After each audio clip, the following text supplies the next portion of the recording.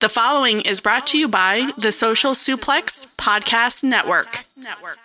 This is John Silver, lead recruiter of the Dark Order, and you are listening to All Things Elite.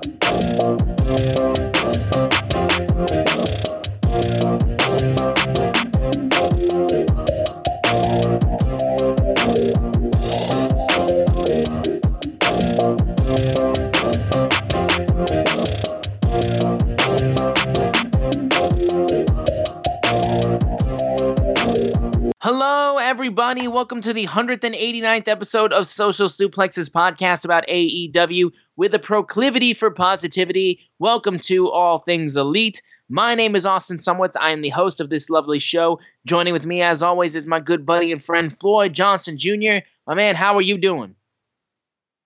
Dude, I'm good. I've literally had the longest day of work, it feels like, in the history of days of work. It's like was one of those days where you log in and you immediately have to, or do whatever you have to do, whether you walk in the door and you immediately have to start working. I'm one of those people. I'd like a 10 to 15 minute ramp up, not an hour, not something stupid, just 10 to 15 minutes where I can check my emails, blah, blah, blah, and then get in the mental place to work. But today when I walked in or signed in, it was so busy that it was like, okay, I'm going to work for 3 hours straight. And it's just like, and dude, I was afraid, like at about 5 Central Time, I was afraid I was going to have to tell you I couldn't do the show tonight because that's how behind we were. But we closed strong and I got everything caught up in time. I'm glad to hear that, man. I will say, you might have wanted to trade what happened with me with work. I honestly, if I'm being straight with you, I would prefer just like I sit down, all of a sudden I got to get to work, as opposed to what I did a couple days ago, actually. So I had to attend a press conference for a sporting event. I'm not going to say which one, but I will say it was combat sports related. That's all I'll say. But so we got there, and I don't have to normally wake up too early because I work like second shift. But this time I did actually have to wake up pretty early and drive down to Detroit. So I woke up at like 7 a.m. to leave my house at like 9 o'clock. And I get there and I check in and I get ready and get all my stuff set up. And the press conference is set to start at 9. It started at 11. I get there at like 10:30 when they let us in. And as I get there, all of a sudden it gets to around like 11:30. And we get told that one of the other fighter, basically, the one that's not from Michigan, her flight got delayed, and we were going to be waiting for a little while. And we waited for about an hour and a half just doing nothing. Like, absolutely nothing. And then, like, eventually she finally was able to come in, and then the whole thing wrapped up.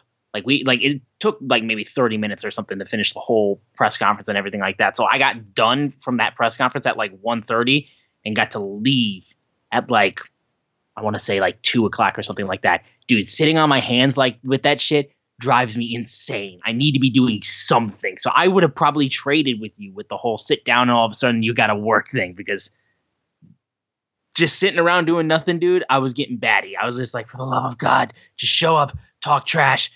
I can get the interviews and let me go. So at my job, I can't say this. I am used to a considerable amount of downtime, and I quite enjoy my downtime.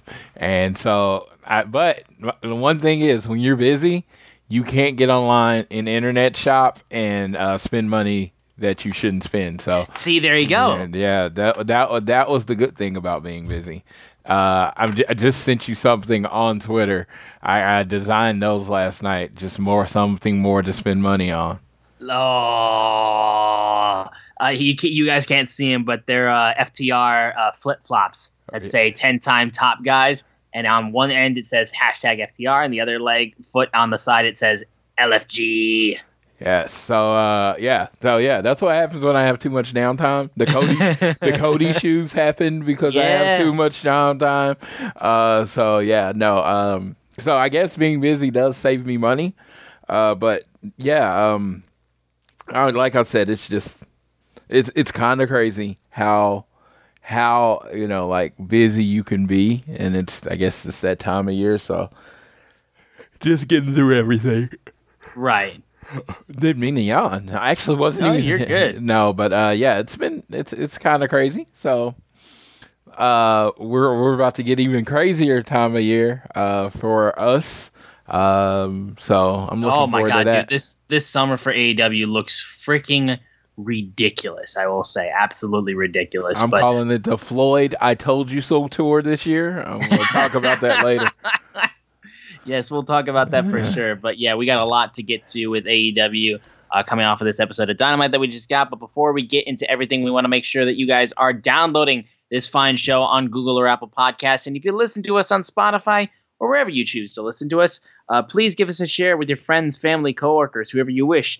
And you can also leave us a rating and a review to let us know how we are doing. But the easiest way for you guys to support us is by following us on Twitter. We are at AT Elite Pod, not paying for Twitter Blue, just so you know. At Social Suplex are the guys that make this show possible. So please check out all the other shows that they have on their network. I am at Austin Szumowicz, SZUMOWICZ, and Floyd is at Floyd Johnson Jr. on Twitter. Now, the big news of the week regards this podcast, because as of today, as of April 21st, 2023, we can officially say that All Things Elite is going to Chicago yet again. We have our tickets to go to the Wintrust Arena AEW Dynamite show on, it's June 21st. Am I not correct? Yes, it's June 21st. And it will be at the Wintrust Arena in downtown Chicago. Myself, my sister Sydney, Floyd will be going. My good friend Tyler, who lives in Chicago, is also going to be there too. Shout out to him. So, hey, you know what? I'm going with my good friend Tyler that lives in Indianapolis. So that's kind of there. You go. Yeah. So the Tylers will be in the building. Damn straight. But yes, it's very easy for you guys to understand why. You put the possibility of a CM Punk return on a show, you're going to get your boy finding a way to make it happen. So I'm in the fifth row. I said I had to get on the floor, and I actually got them for face value, so I'm very happy with that. Yeah, I got mine for face value as well. I overslept and forgot about it completely, which I was like, how the hell did I forget? And I wake up and I like a half hour later, and I'm like so terrified that like, oh my God, I'm going to get in there, and there's going to be nothing there. I found hard cam tickets, and I was like, whatever, first one I find that's decent. Sure, row F, whatever.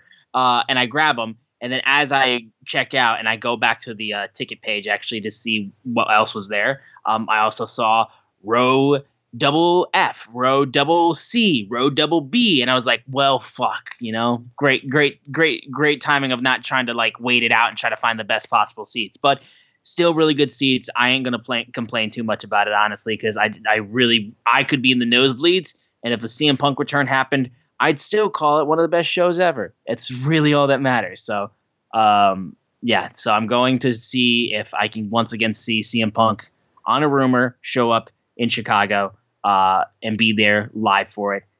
Be one of the very few people who can say that he's out of state, not from Chicago, but was there for both the first dance and possibly yet again Punk's return if it happens, which I want it to happen so bad. I just want to let everyone know, just in case you're asking who the realist is, the realist out there. We are the only podcast, both people in the podcast, at the first dance and at CM Punk's return. Just think about that collectively, to both of us there. Now you know how much we take this shit seriously. How much we're in this shit. Yes, and we want it. We want to be there so bad. So It has been since the 90s since I've last taken a sign to the show, and I told my friend JR because I want to be. I mean, everybody's like, well, he should come out at the end of Double Nothing. No, I want him to come out at that day.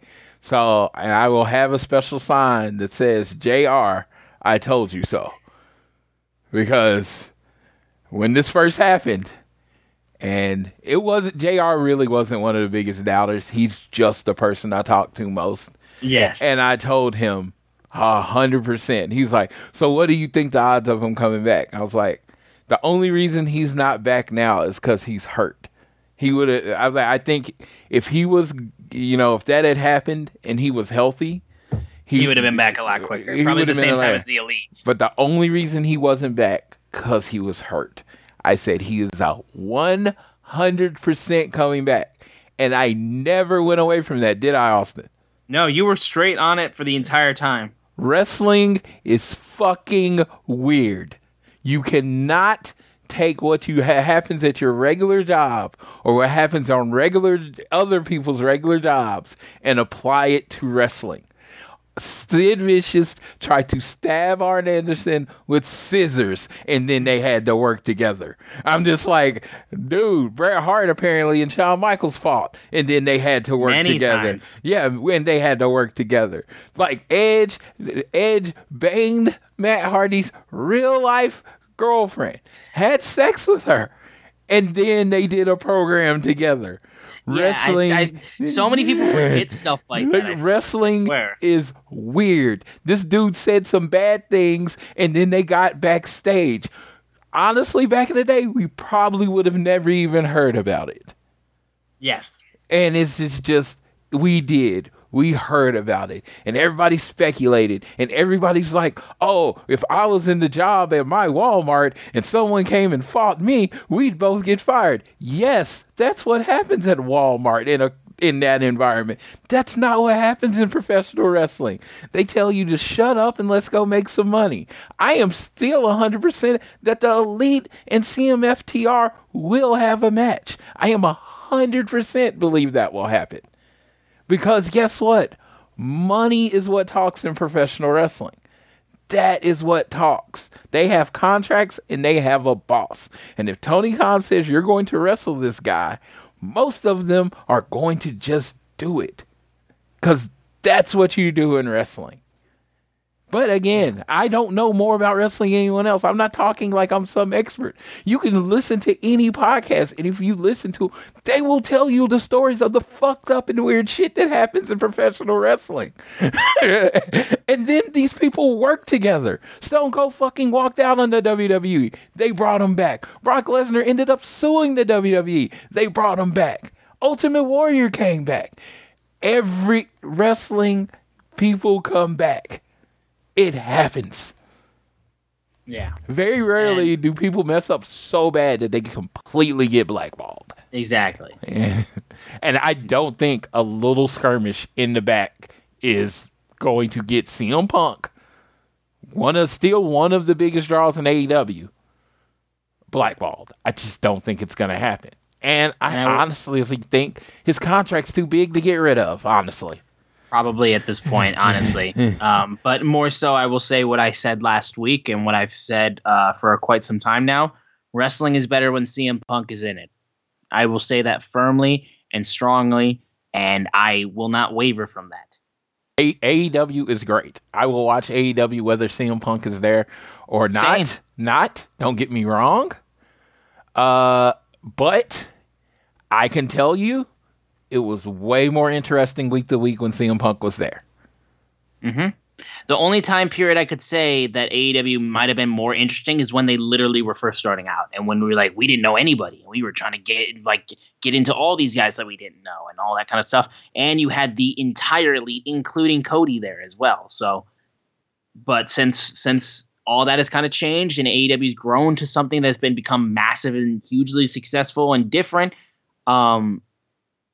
CM Punk has been the most interesting thing in pro wrestling, in AEW, and in pro wrestling for me. And yes, there is a gap. There is a definite, you can feel the difference. You can feel the difference now that he's been gone for how long he's been gone. And I'm not saying, again, for anybody who needs to get their ears cleaned or doesn't understand what I'm saying, I'm not saying you have to like him. you can hate his guts. There's plenty of people in wrestling that are around all the time and do a lot of stuff that gets themselves over as a heel, as a babyface, or something, and I just don't like them. And I hate their guts, but I can't deny what they do work. I can't deny that what they do works. I can't deny it. Yeah. So that's simple. I want to throw this out there. I did a tweet, and I mean, it got a little following. Got a little following. Dax liked it fairly quickly. But, shout out. Yeah, I put up a picture of me and Dax, me and Punk, me and Kenny, and me and the Young Bucks. Very similar backgrounds. I made the pictures I picked. I would have done that same. I would have done that same tweet if I had a picture with FTR, which I still can't believe I don't have, and I need to get that fixed. Yeah, so we will definitely get that fixed. But if you look at the pictures, I even said the FTR and the Young Bucks backgrounds were the same. They were at the same place. They were within a few minutes of each other. And then CM Punk and Kenny Omega in the exact same place with the backgrounds on, right? Because being that the point is, you can like all 6 of these people. Absolutely. I've been very clear at the beginning. When people asked me whose fault, I was the only one that said. I kept saying it's Hangman's fault. I never said it was the Bucks' fault. I never said it was the Kenny's fault. I said it was Hangman's fault. I mean, it might be a joke because I didn't want to blame any of my 6 of my guys that I love. And I still love Hangman too. FTR is my favorite tag team. The Young Bucks are my second favorite tag team. It's like, since you've known me, hasn't it been that way? Yes. Never nary an interruption. The moment FTR got out, when FTR was still in the WWE, and we were still doing the beginning of the show, and they were like, "Who do you want?" I want to see FTR versus the Bucks, right? And then last year, as soon as I found out Dax and CM Punk got along, I was like, "Well, I want to see FTR and CM Punk versus the Elite." It was never about, oh my God, they have real beef or anything like that. It was about watching 6 amazing wrestlers do their thing, right? Now, if you can back up some real beef in it and get people more interested in it, I am all about that. But these people, 6 amazing wrestlers that have entertained me for years. I'm like, the first time I ever did okay, this thing is, I'm absolutely just going at the last minute. They announced Kenny Omega versus Jon Moxley. The first person I ever did this for in AEW was Kenny Omega. They said, winner is coming 1 in Jacksonville, Jon Moxley versus Kenny Omega for the world title. I literally bought a ticket that day, literally flew in, watched the show, flew out the next morning in Jacksonville. The first wrestler I did this for was Kenny Omega. Not Cody Rhodes. Not FTR. Kenny Omega was the first wrestler I did that for. I wanted to see Kenny Omega versus Jon Moxley. I wanted to see them in a wrestling match for the world title. Of course, Kenny Omega won. Winner's Coming was great. Sting debuted. It was all beautiful. But understand, these people have, been amazing to me. I saw, it's kind of funny to say this. I saw Kenny Omega's title win when he won the AEW World title live. I saw CM Punk's AEW World title win live. I saw Young Bucks win the tag team titles for the first time live. And I saw the Dax and Cash win their tag belts for the first time live. I've seen all of these dudes because they have all given me amazing moments. The night in Oklahoma City, which a lot of people don't realize this, that CM Punk's first world title win was in Oklahoma City on a cash-in, and he cashed in on Edge. Mm-hmm. I was in the building for that. These people have entertained me so long that I love them all. And it's okay to love them all. If you ask me if I'm Team Punk or Team Elite, of course I'm going to say Team Punk. Because guess what? I didn't think it was any way the Elite were leaving. But there was this little whisper in my ear. And it wasn't a whisper. It was the knocks of all my friends saying CM Punk's not coming back. And it was like, I don't know. So I am glad. I'm glad they're all coming back. If I never get to see them wrestle, I will be disappointed. But I don't think there's any way we don't get to see all 6 of these men wrestle. Too many people want it. Yes. So now you guys know that we are going ahead and we'll be there for the Winchester Arena Dynamite. So yes, you guys know that. White Castle. That's a Floyd thing that I get excited about, White Castle. But dude, I'm really excited. I'm pumped, dude. I haven't done one of these day trips in a while. And like I said, if something comes out of like whatever the go home show for Forbidden Door 2, and like I'm able to make that shit happen too, because I'm not far away from Toronto either. Hopefully, I'll be able to make that happen as well. Yeah, floor seats are gone. Floor seats are gone. I didn't think I was going to get floor seats regardless for that show, even if I tried when they released. No, floor seats are gone. The other hundreds and stuff. Unlike last time, I do think I think to sell out WinStar, is that what it's called? WinStar? Wintrust? Wintrust for Chicago. Yeah, I think they're going to have to announce them. Yes. I think they're going to have to, like, a week or two say, June 21st, CM Punk returns, and then it sells out. I don't think it's going to just sell out on the rumor like it did last time. No, absolutely. That's the thing. Because the moment that was the whole deal. It's like literally when they announced the show, people were chanting CM Punk. Yeah, and it was like 7 years, it was 7 years. There was a lot of things that built into that selling out, and I just don't, like, now I think him coming back. I still can't believe I got tickets, dude, to that show. It's still wild to me.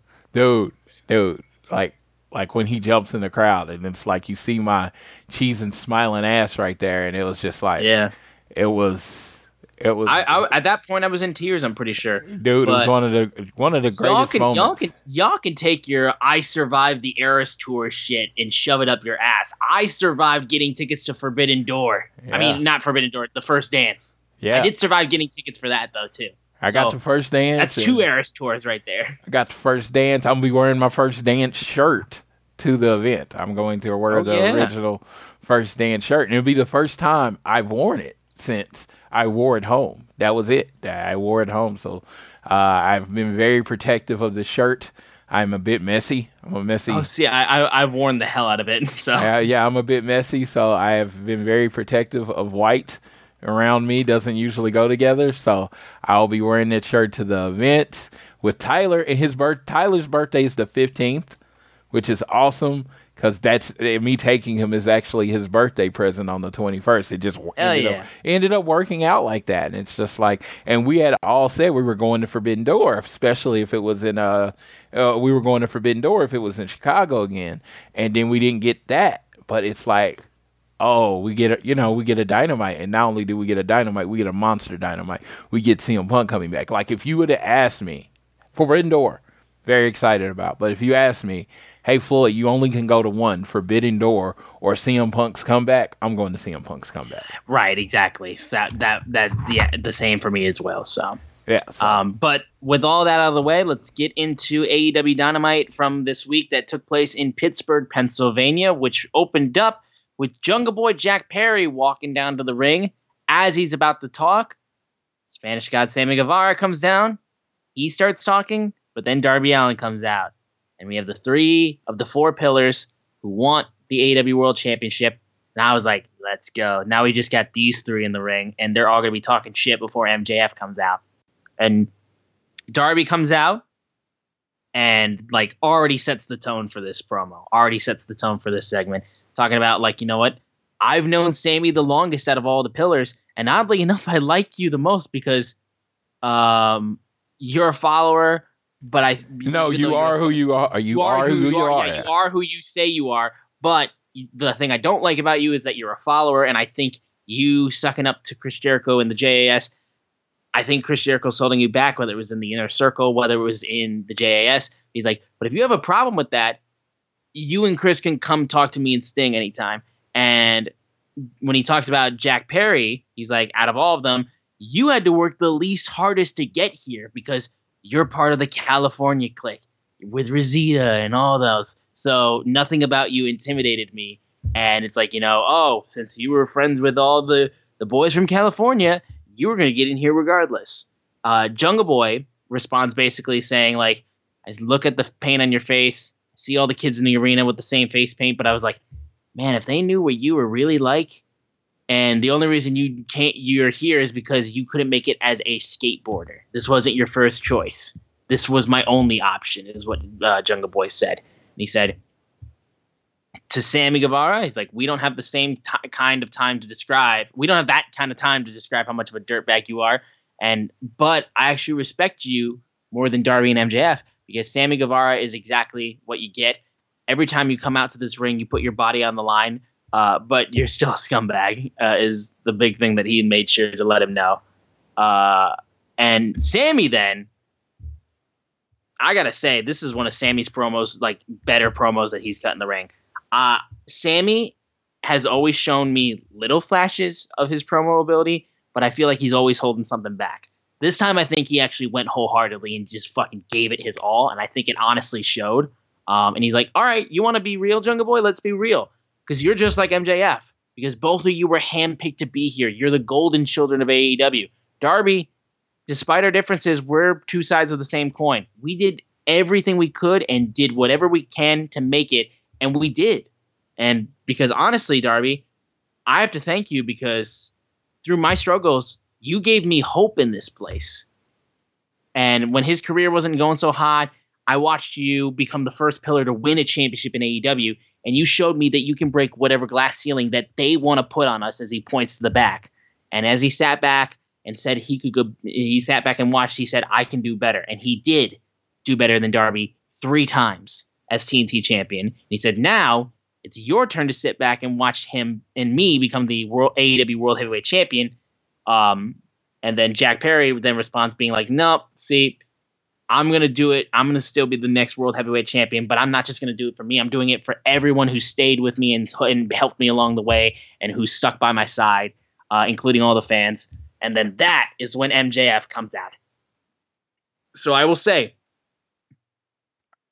it's going to be a bit of meme, but since it is the pillars, if we're talking about the 3 pillars that cut promos before MJF came out, my rankings are Darby, Sammy, Jungle Boy for this promo performance. And honestly, that's my personal opinion too in terms of promos, like, genuinely. Sammy has gotten significantly better. I love Jungle Boy. There's just something about it when he cuts promos that just feels like, like when he did stuff with Christian, it was honestly really good. Christian was his best work, I thought. Okay, yeah, I agree. I don't know. There's just something that doesn't click with me when he cuts promos. Let me tell you. Jungle Boy, if you really realize it, he seems to be better on the pre-recorded ones. And I don't know if there's someone writing them. I don't know if it's him getting a lot of takes or whatever. It seems to be better. In this case, like I said, somebody posted today, and I was like, Darby came out and shocked me. I was actually shocked by how good he was on the mic. Yeah. How poised he was, how delivered, how the crowd was behind him. There was everything was there, right? He knows how to cut a babyface promo, right? Sammy, I thought was good, not great. And I think Jungle Boy needs a writer. And it's like, and when I say he needs a writer, that's not me coming at Jungle Boy, right? I was telling you before the show, there are a lot of amazing actors that can't do improv, right? There are rappers that are amazing that can't write, right? There are musicians that just sing other people's words, right? That doesn't make you bad, right? In wrestling, if you can promo and you can improv, it's great. The Rock is mostly written. Like, he wrote notes on his hand famously. Brian Gerwitz was his personal writer of all his promos.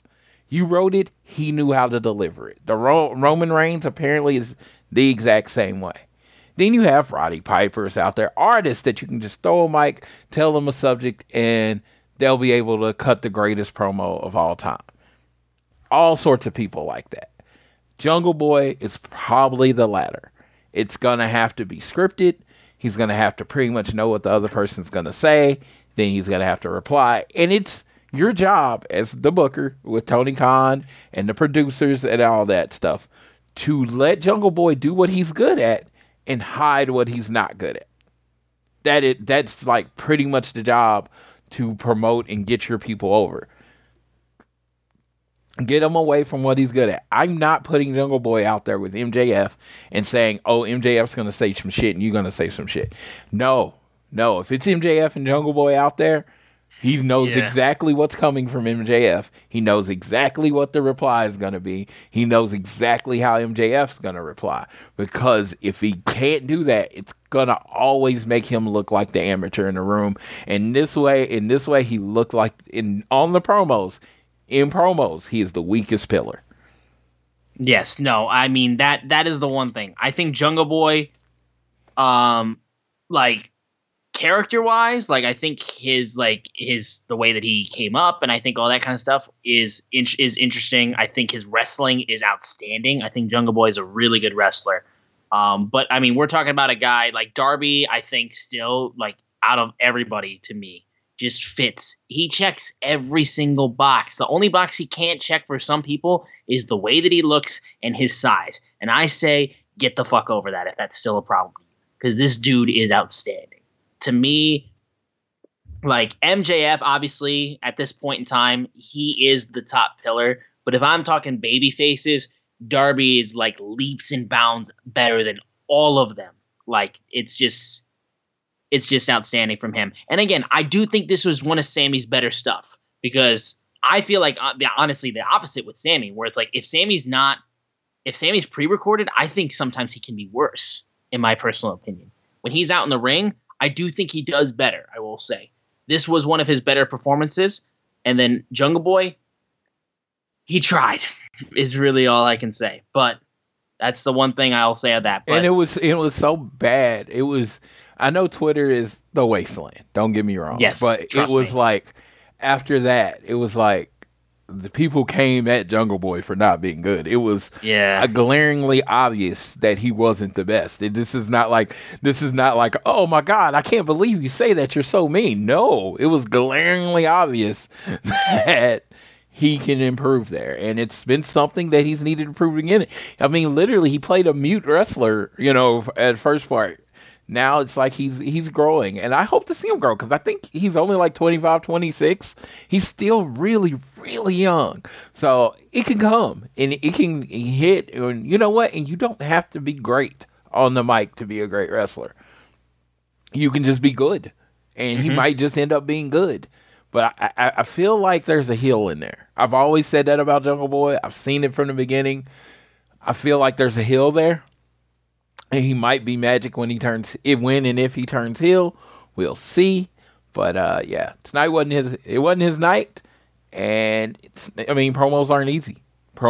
Yeah. So it's like, it's hard. So I think he'll get there. And the thing is, they are doing something very, very brave and bold in AEW, right? Mm-hmm. They're like, this is a main event. This is going to be a main event that they're pushing for Double or Nothing, that doesn't include Kenny Omega, Chris Jericho, Jon Moxley, Hangman, CM Punk, the Young Bucks. The biggest names in their company aren't being pushed as the main event of the next pay-per-view.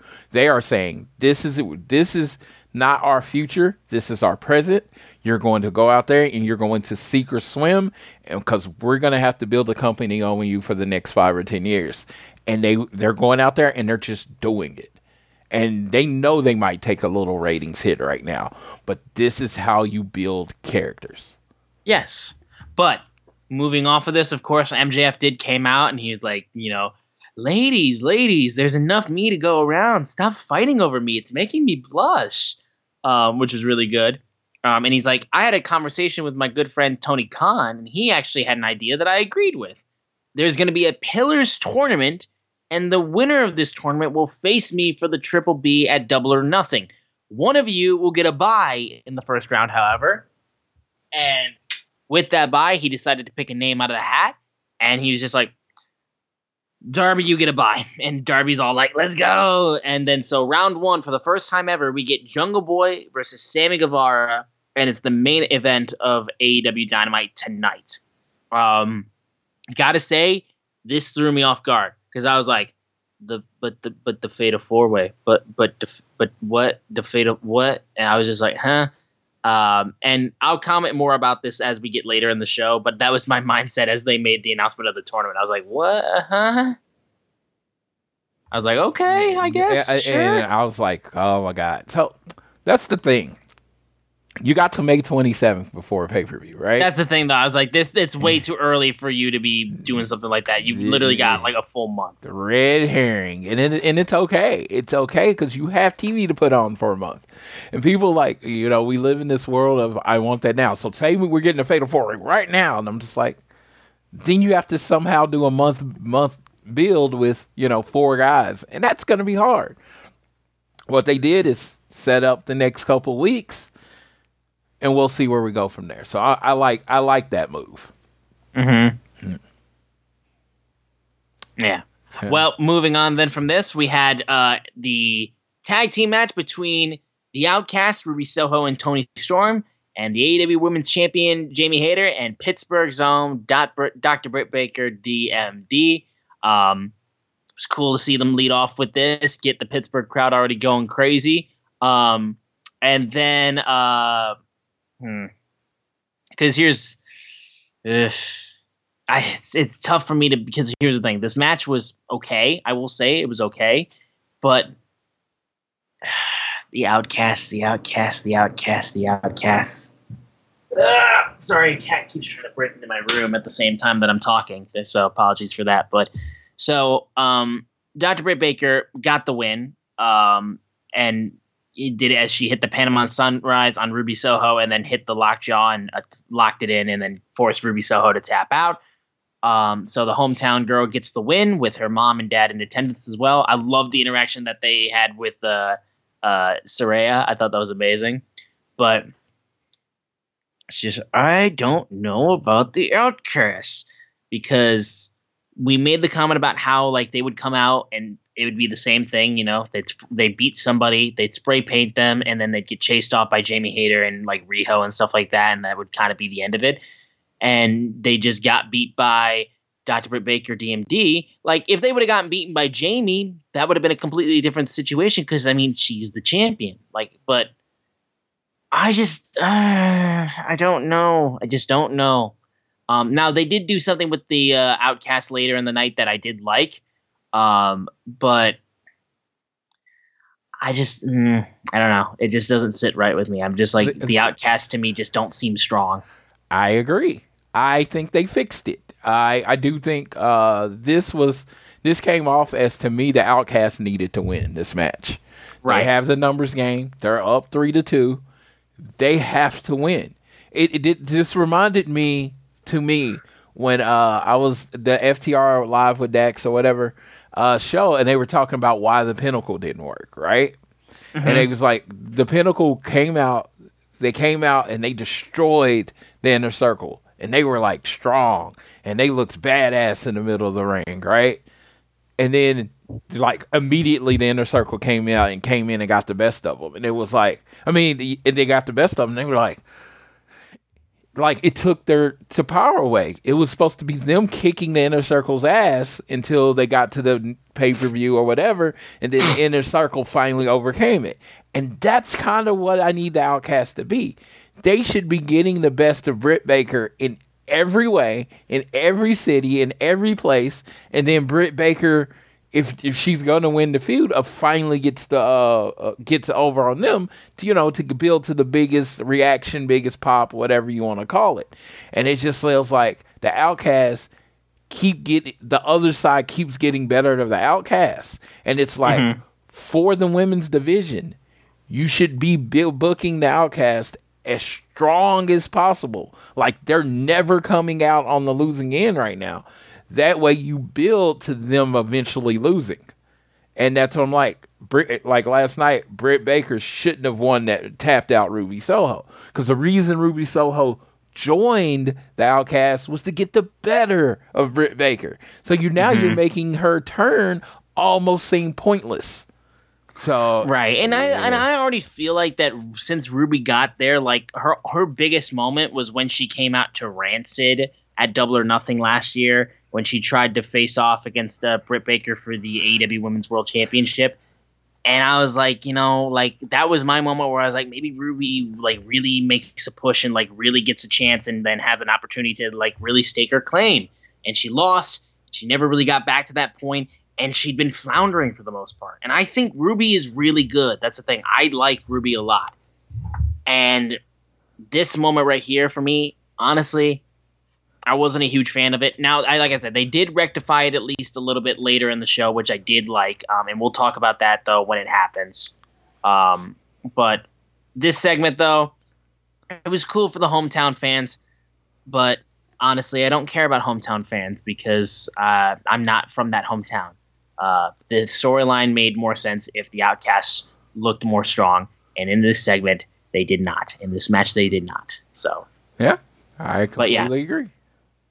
Wardlow was interviewed backstage by Renee Paquette about his TNT Championship match against the current TNT title, Powerhouse Hobbs. And he had another Horseman, as this man's already gotten help from Tully Blanchard. But this time, he's got double fucking A. I saw Arn Anderson. I flipped shit. I was like, let's go. So Arn Anderson is back. Let's go. I had a strong reaction to this. I was very excited to see Arn back. I didn't like that he pretty much wasn't managing or doing anything. He was doing stuff in the back, but I like when Arn's on screen. So when he introduced him, and I was like, oh my God, this adds to Wardlow's act. And people might get like, what do you mean? I'm like, well, Wardlow had become stale. Oh my God! God, he is 7-day-old bread. The Powerbomb Symphony doesn't get a pop anymore at all. There is no Powerbomb Symphony anymore. He hits a powerbomb. I honestly think he should almost change his finisher because the powerbomb thing's not happening anymore, right? But yeah, so I feel like he's been kind of stale, and it needed a shot in the arm. I thought Arn Anderson was. Even in it, after Wardlow talked, and who's not, his character does not lend itself to talking, right? Mm-hmm. I like Wardlow, and I honestly think he's probably a fine promo. But the way when his character was the best, he didn't say shit. So having a mouthpiece like Arn and say, you know what, you've been playing checkers, we're about to start playing chess, that line, oh my God. He's like, yes, Tully Blanchard made you a good checkers player. I'm going to teach you how to play chess, and we're coming for you. It was just like, oh my God, this is so good. This is like, okay. And what I mean, did I immediately like strap Wardlow up, make him the world champion? No. But I see the building blocks of what this union could be going forward, even making Wardlow more of a face, and also giving him a vulnerability now. Because Arn Anderson's a vulnerability. Someone can attack Arn, go after that, and it adds to a feud. I just thought this was brilliant for the overall presentation of Wardlow going forward. Yeah. Now, I took this as like a one-night thing, though, unfortunately. Like, that they weren't going to stick Arn with him for quite some time. I hope that's wrong, because the more I see Arn on TV, I'm honestly happy about that. No, it looks like it's going to be a thing. Cause, does it? Okay. If you go on the AEW Twitter page, they did the after show where they were together when he was talking about cutting the promo and winning the title, and it seems like Arn's going to be in his corner going forward. Okay, fair enough. Well, I guess I misunderstood that, but yeah, if that means I get more AA, I'm all for it. Moving off from that, though, we had Matt Jackson, Nick Jackson, Kenny Omega, the Elite come out as they wanted to address the BCC. And Kenny Omega talked about how the past couple weeks had been the most difficult in his life because of BCC, and how, you know what, you're the 4 of the most respected professional wrestlers on the planet, though. That is until the last few weeks. He says he's having trouble sleeping, honestly, because of that image of that screwdriver in the turnbuckle, which, of course, we remember from Full Gear. And he said, honestly, I wish I could have taken that screwdriver and used it on your face, Jon Moxley. And he's like, you know what, BCC, I want you guys in the ring. I want to squash the beef. Let's settle this like men. Bryan Danielson appears on screen, though, and he's like, who's going to pay to see a monologue by a bunch of amateurs? As he's talking on the big screen, The BCC come out and they attack the Elite from behind. They start brawling all around the ring, thrown over the railing, and then fought outside the crowd for a little bit. Jon Moxley eventually hits Kenny Omega with the Death Rider, and Danielson comes out to the ring and is like, exactly what I thought. You're a bunch of amateurs. Don Callis comes out with a steel chair, and Danielson's like, what the hell are you going to do? And Callis just runs away in the back, and we're all like, oh, Don, what a piece of shit, you coward. The BCC then held down Kenny Omega, and Danielson all of a sudden had the screwdriver back and looked like he was going to use it. Don Callis comes out once again, but this time he has Konosuke Takeshita, and he brings him out, and he sends him to protect Kenny from the BCC, and then him and Omega fought off the BCC. There was a comment, I think my friend Justin said, he's like, Callis, that's not Ibushi. I know you might think that's Ibushi. It's not Ibushi. You're confused. But as he said that, though, I saw when to me, I'm probably reading too much into this, but remember, Forbidden Door is not that far away from us, so, like, here's the deal. I'm reading into some shit. Don Callis holding up Kenny Omega and Konosuke Takeshita's hands, and him holding both of their hands up at the same time. How does that not lead me to be like, you know, like he's trying to replace Ibushi, or he's trying to like, look, this is like Ibushi, see? Just like the Golden Lovers. Like, it's a little on the nose for me. So I want Ibushi in Forbidden Door 2. It's what I've wanted more than anything in the world, other than a CM Punk return. So if somehow they're planting the seeds for Ibushi to show up for Forbidden Door 2, I would buy my ticket for Forbidden Door 2 immediately on resale, overpriced, if they put Ibushi on that show. I'm being dead serious. Yeah, I mean, you know, I'm not, of course, not trying to spoil it. I just like how my brain works as I start seeing the puzzle pieces turning. And it just, like, I saw this, and I was like, this is perfect. Don has picked his new Kenny, and his new meal ticket is Konosuke Takeshita, and I think he joins the Blackpool Combat Club. And I think that's his 5. That's their 5, because, you know, everybody's been talking about Blood and Guts, and I think that's their 5. You look at the BCC and Konosuke. It is 5 of them, and then the other 5 is Kenny Omega, the Elite, Hangman, and the guy that the Golden Lover, Kota Ibushi. He's the 5th member. If that's Blood and Guts, and if they book that for Detroit again, oh my god! Like, you know, I said, oh, I'm not going to Detroit. I can't make it. I'm like, they do the Blood and Guts in Detroit, and that's the 5 versus the other 5. Yeah, I'll probably be at Blood and Guts. I'm probably gonna have to talk to the wife about making the trip to Detroit. Dude, I might jump in the rental car and just drive there. I'm not saying it's definitely gonna happen, but it would go from like, oh, I'm not going to, I'm gonna see what I can do to make this happen.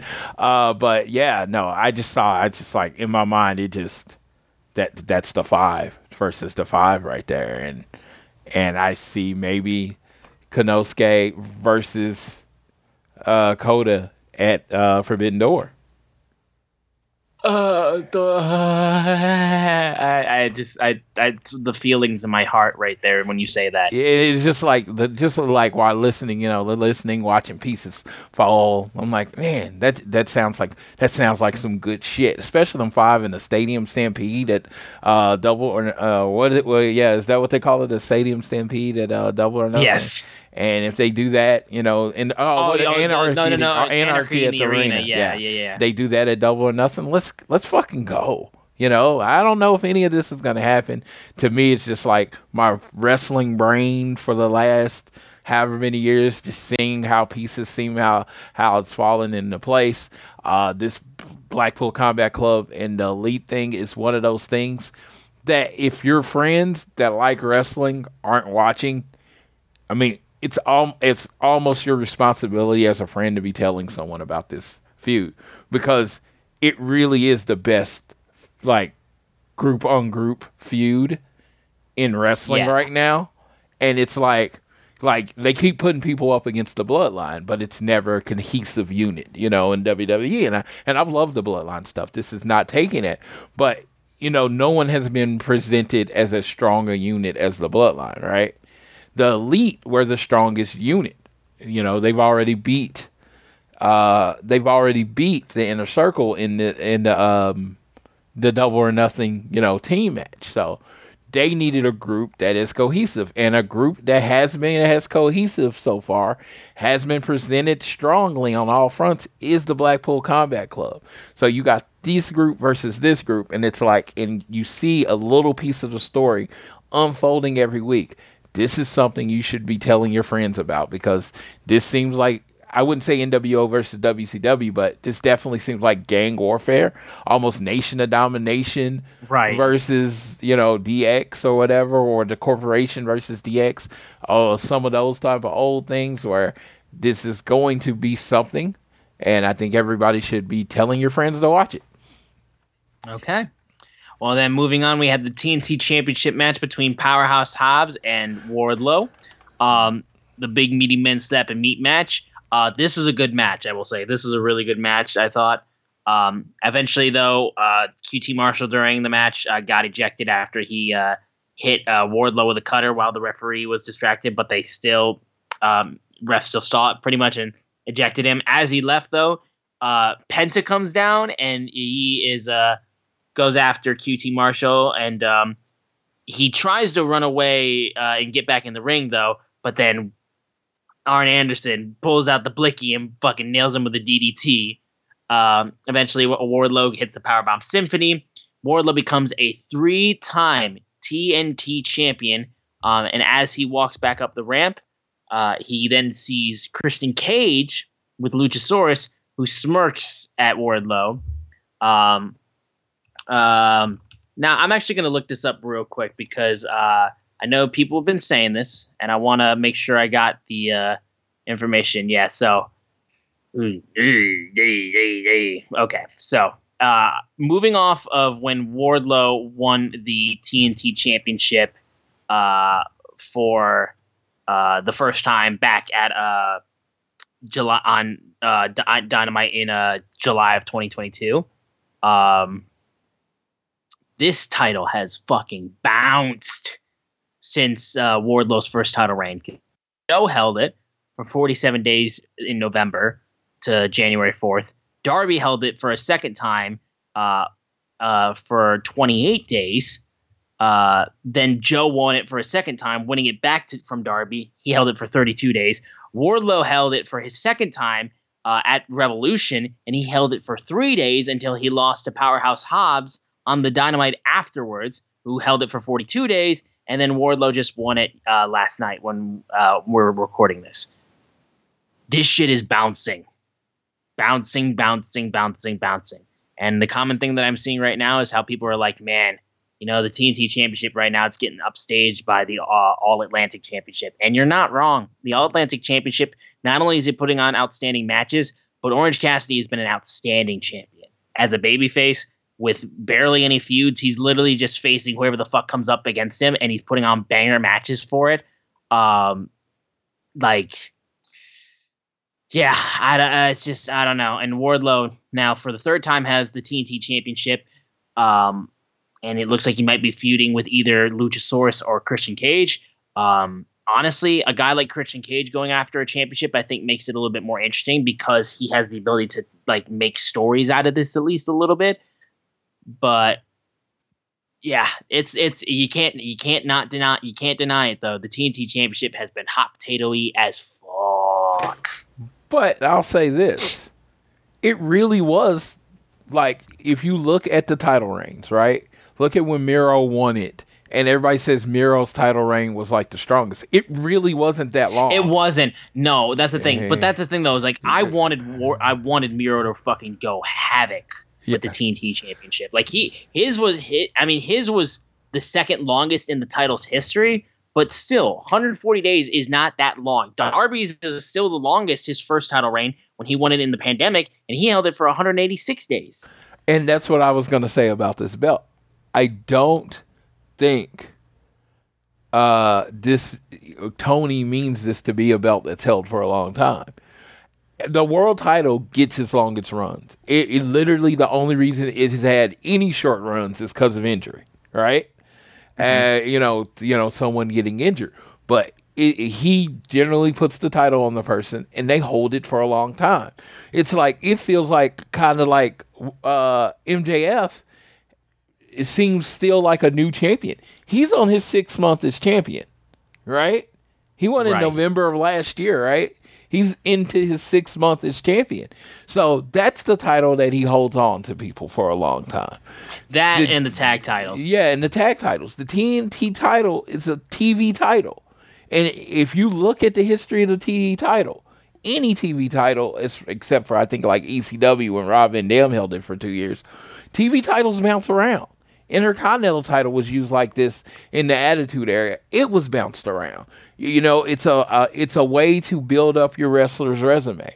Can there be stronger champions? Could it be booked better? Yes. But this is not a title that they expect people to hold for a long time. I think they're even setting up, if you're talking about the hierarchy of titles in AEW, I'm thinking they're setting it up. Tony is setting it up as the world title, the international title, which is, you think about it almost like another world title. And now you're going to have the TNT title. I think the TNT title is the 3rd most important belt in the company, and it's being treated that way. Mm-hmm.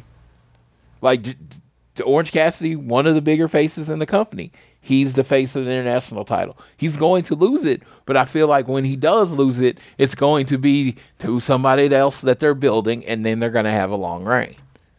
Mm-hmm. Yeah, so I just don't think it's there for it. Can it be built better? Yes. You know what? And let me tell you about. Also, I apologize. It's called the International Champion now, not the Championship, not the All Atlantic anymore. I forgot. It is what it is. We knew what you're talking about, and then you look at Wardlow and Hobbs. I thought it was a good match. I feel like they got a better match. They have a better match, but I think for a TV title match, this was about as good as you were going to get from these two. You put these two on pay-per-view, and I think they could do even better. I feel like I'm owed a one-on-one pay-per-view match. And like I said, I wanted like Brock Lesnar and Goldberg. People talk about that match and they're like, no, it was like them just spamming finishers. And that's pretty much what I want from Wardlow and Hobbs. Is just them not hit, just like boom, finisher kick out.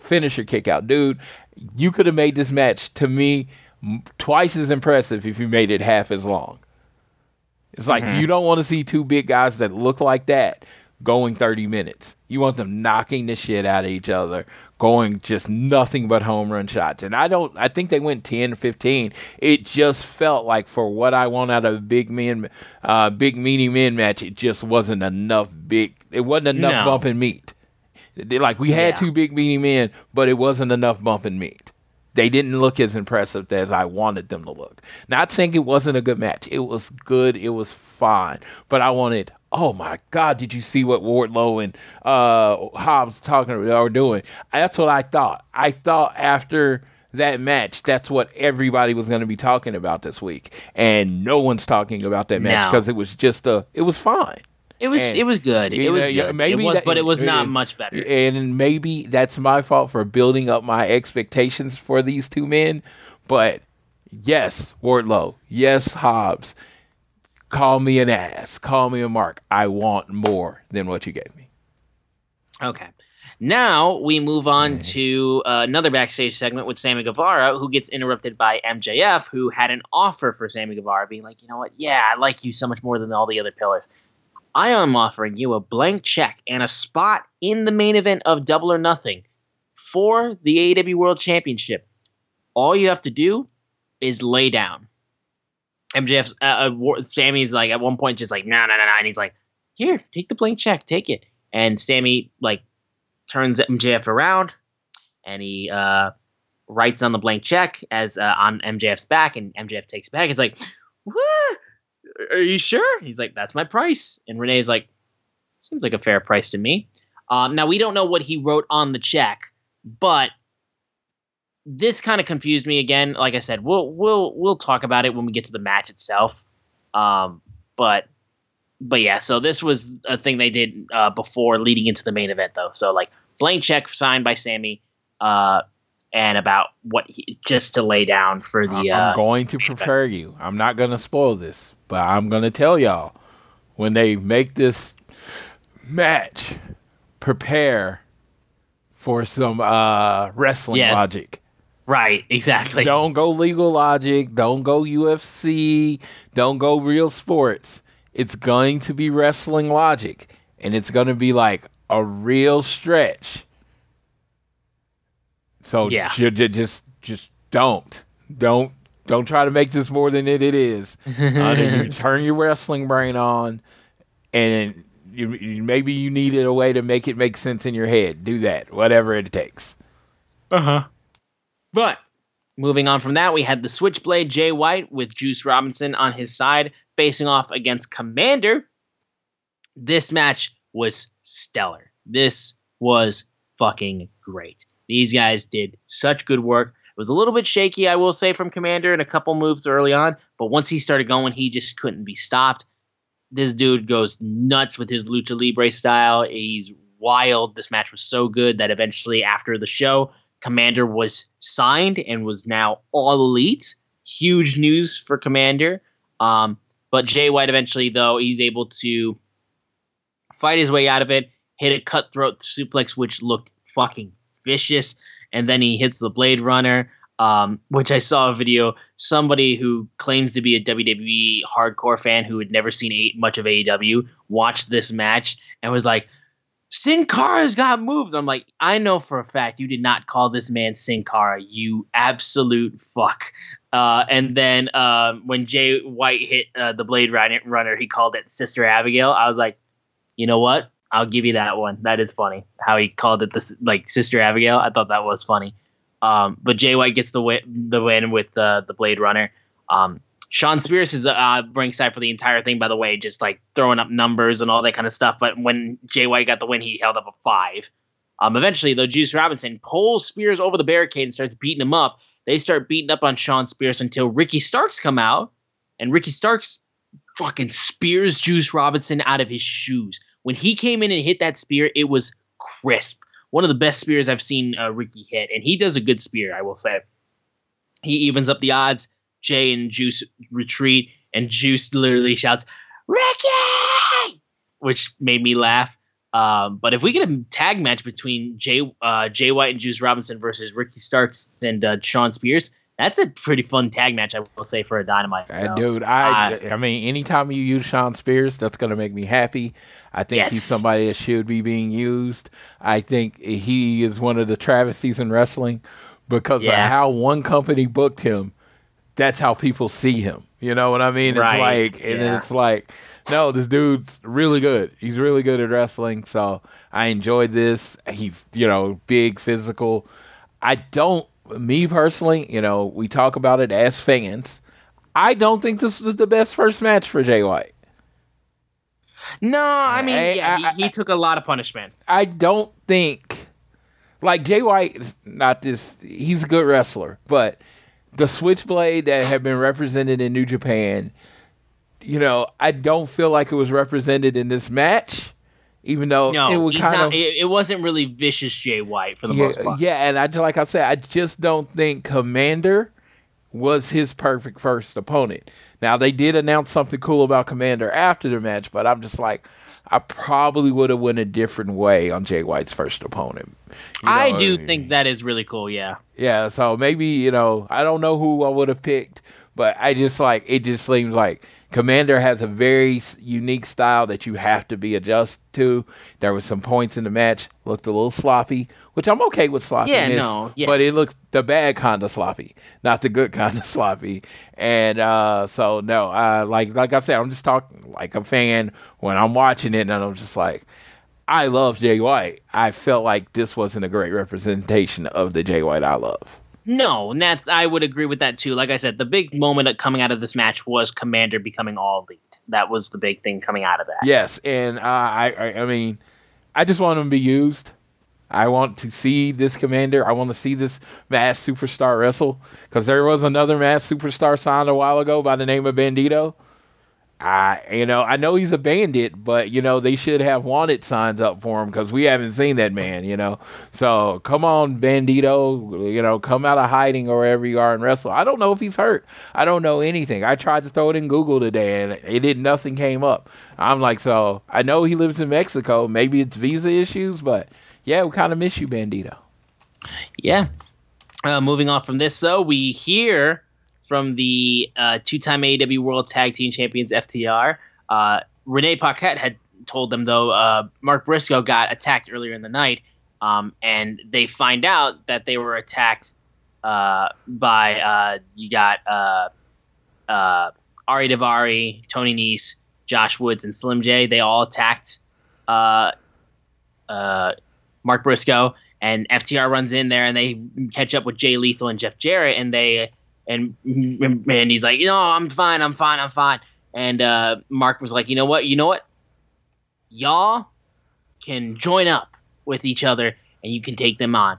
Jay Lethal and Jeff Jarrett don't want to do it. FTR is like, and he's like, no, do this for me. And they agree to it, so that's what they pushed for Rampage. We'll talk about that in the Rampage preview. Then we have a face-to-face Chris Jericho and Adam Cole, which honestly, to me, it's a big deal. I don't think it was necessarily treated by a lot of fans as a big deal, but this is a pretty big deal, especially for like big time feuds. I was like so hyped about this. And Adam Cole talked about like, look, man, if you followed my career, you know how much I've idolized Chris Jericho. My catchphrase was inspired by you, the baby. He read his first book in high school and said he wanted to be like Chris Jericho someday. And he's like, I'm here in Pittsburgh. Adam Cole, Chris Jericho, for the very first time in the middle of the ring. It's very cool. I offer a ton of respect. Chris Jericho offered his hand. They shook hands. And Jericho's like, yeah, Adam Cole, baby. He's like, I'm glad you said that. I appreciate that. But from the bottom of my heart, I have zero respect from you. In fact, I think you're arrogant because the audacity you showed last week to interrupt my celebration, you're lucky I don't slap you in your dumb face right now. And Adam Cole goes like, Chris, how hypocritical can you be? Because when was the last time you looked yourself in the mirror and was like, who's the real Chris Jericho? Are you an egomaniac because you have the JAS win your matches for you? Because the real Chris Jericho seems like an insecure, fickle, stupid idiot. Nice. And he's like, look, you wanted to confront me and I'm right here. So you have my attention. So what are you going to do? And he's like, Chris Jericho says he doesn't, Adam Cole doesn't impress him. You never want to meet your heroes. You know that saying? That's true. So you don't want to know me, so you should get out of this ring. Jericho and Adam Cole start fighting. And then that's when the JAS comes in. Daniel Garcia comes in and knocks down Adam Cole from behind. Britt Baker, though, comes down, and she comes in and slaps Chris Jericho. And that's when the Outcasts come from under the ring and attack Britt Baker, getting a little bit of revenge from earlier in the night. That's when Daniel Garcia handcuffs Adam Cole, and then he makes him watch as the Outcasts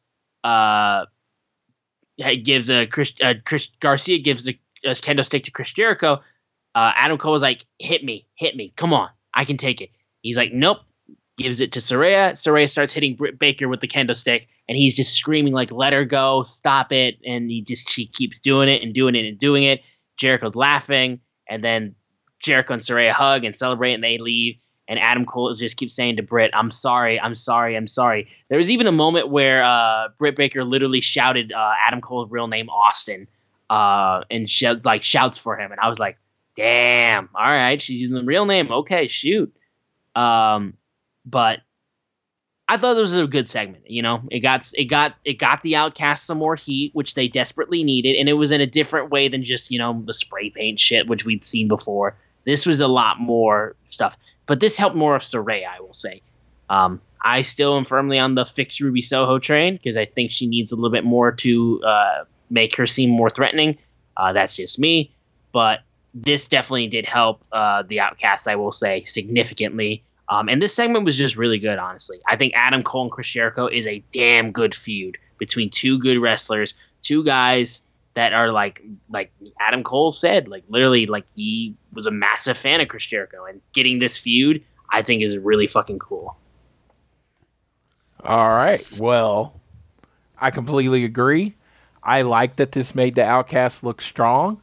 I think, again, they need to continue to look strong to build it up when Britt eventually overcomes this.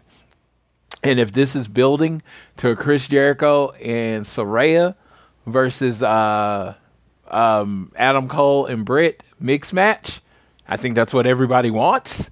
So I'm excited about that. There's a lot of places you can go with this. Chris Jericho, everybody's like starter feud now. You know, starting babyface feud. You got to go through Chris Jericho. So, no, I really dug this. I love the escalation. It went from, oh, I just want to fight you, to, oh, now I hate you. And I think Adam Cole is really good at cutting those kind of I hate you promos. And Britt Baker, of course, is strong on the mic. She works with all three of the women well.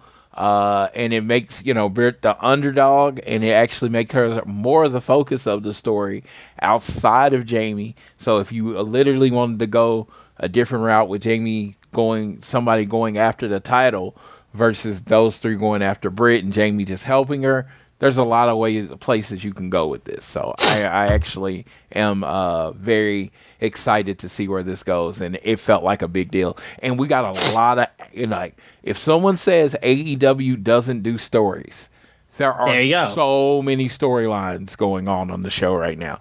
Like, it's almost too many. It's almost like you might need another 2-hour show to cover all the storylines. Just throwing out there. Or a brand split? Yes, just throwing that out there for later. Yeah, for sure. We then had the Acclaimed with Anthony Bowens, Max Caster, and Daddy Ass Billy Gunn versus Cool Hand Angelo Parker, Daddy Magic Matt Menard, and Jake Hager.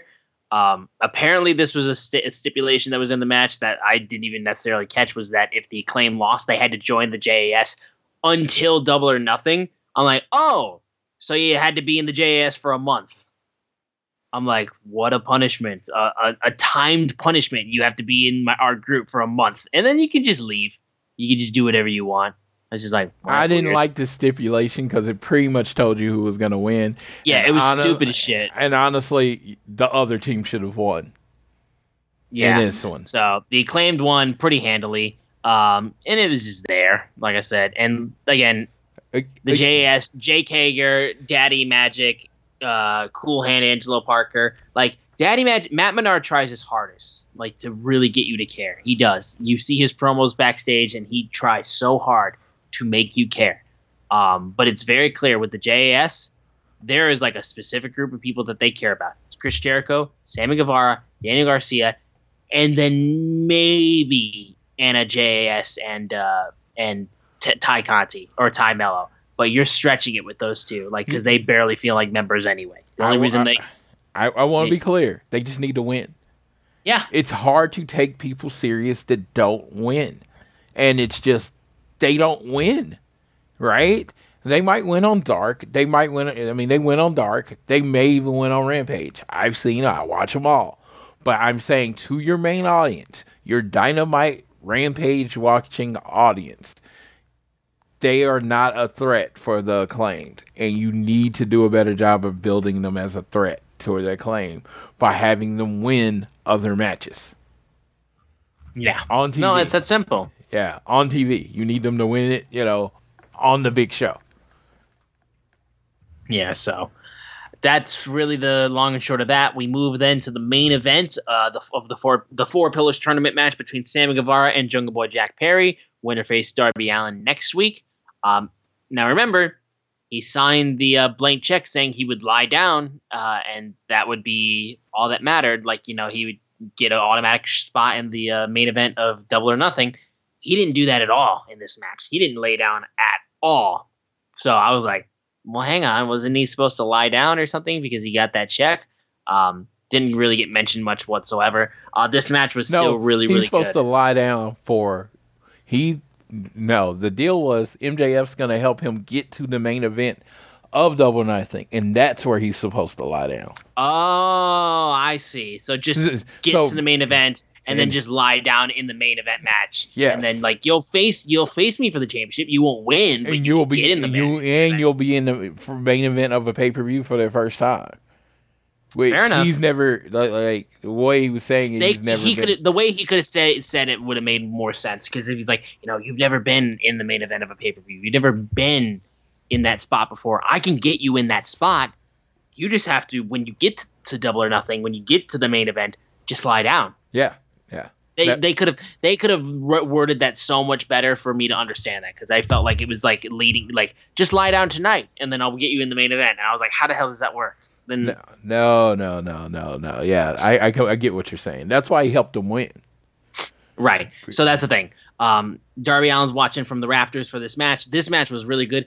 The fucking move where like he had where he flipped Jungle Boy like it looked like he was gonna do like a back body drop and he flips him upside down and then spikes Jungle Boy on his head with a DDT. That was fucking crazy. Like that move was nuts. These guys did a ton of great moves. Spanish fly off the top rope. The final kick where he put him through the table. Oh my god.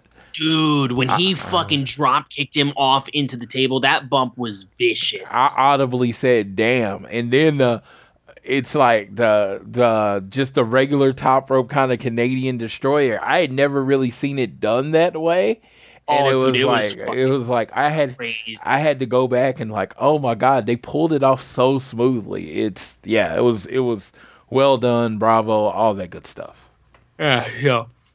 After they were fighting and all that kind of stuff, the referee was distracted as Sammy grabbed the referee. MJF climbed over the barricade and knocked him out with the Dynamite Diamond Ring, and Jack Perry got counted out. And MJF and Sammy celebrated in the middle of the ring, like, we're best friends, we did it, yeah, Jungle Boy lost, ha ha ha. But still, this match was fucking really, really good. And like I said, with what you've said, at least with that, makes way more sense than what my head was going through, because it kind of confused the hell out of me. That was like threw me off so much with the check, because it just seemed very weird. Honestly, it just seemed like it would make more sense for him to help him just being like, we used to be Inner Circle buddies. Remember us? But regardless, damn good match to close out Dynamite for this week, I will say. Yeah, it was damn good. I really enjoyed it. I love that they're trying to feature the four, and they really are just getting behind them, and it's like sink or swim. And this period of time, if you look at the calendar, this is the longest period between pay-per-views on the AEW calendar. So this is where you build new stars. This is where you build to Double or Nothing. This is where you're going to get a lot of the storytelling, a lot of building, because if you look at it, you go into Double or Nothing, then you go right to Forbidden Door, right? And then you're in the middle of June. I think they do something in the summer. I forgot what it's called. And leading up to that period of time, and I think that might they added Forbidden Door, so it shortened the window, because I believe the longest time was from Memorial Day weekend to Labor Day weekend. But now that they added Forbidden Door in there, and that's going to kind of shorten it. So you're this is where your story building is, and this is what's going to build over to the next pay-per-view. And I like the last few weeks have really been storyline focused, and it's just like, if people like AEW doesn't tell stories, again, there's a difference between saying they don't tell stories and they don't tell stories you like. Right, exactly. There's because every segment, every match on this show had a story that has been building way before this week. Yeah. Now, that is going to do it for our Dynamite review. There's a couple things real quick before we preview Rampage for this Friday. But I have to bring up, because this was on Rampage last week and we haven't talked about it, we need to talk about the FTR promo. And FTR recently, especially Dax, has been the topic of a lot of people. And so much so that this meant that we also, unfortunately, we have lost the FTR podcast with Dax Harwood. Had a short run, but he is ending it. Yeah, I have to say, I don't think I am being egotistical. If you watch social media, I was one of the biggest cheerleaders for the FTR or Next podcast. You know, I was tweeting about it. It was my favorite podcast. I was tweeting about it, went to the live show. It's just it was, I thought it was the best thing because you had this live person talking about it.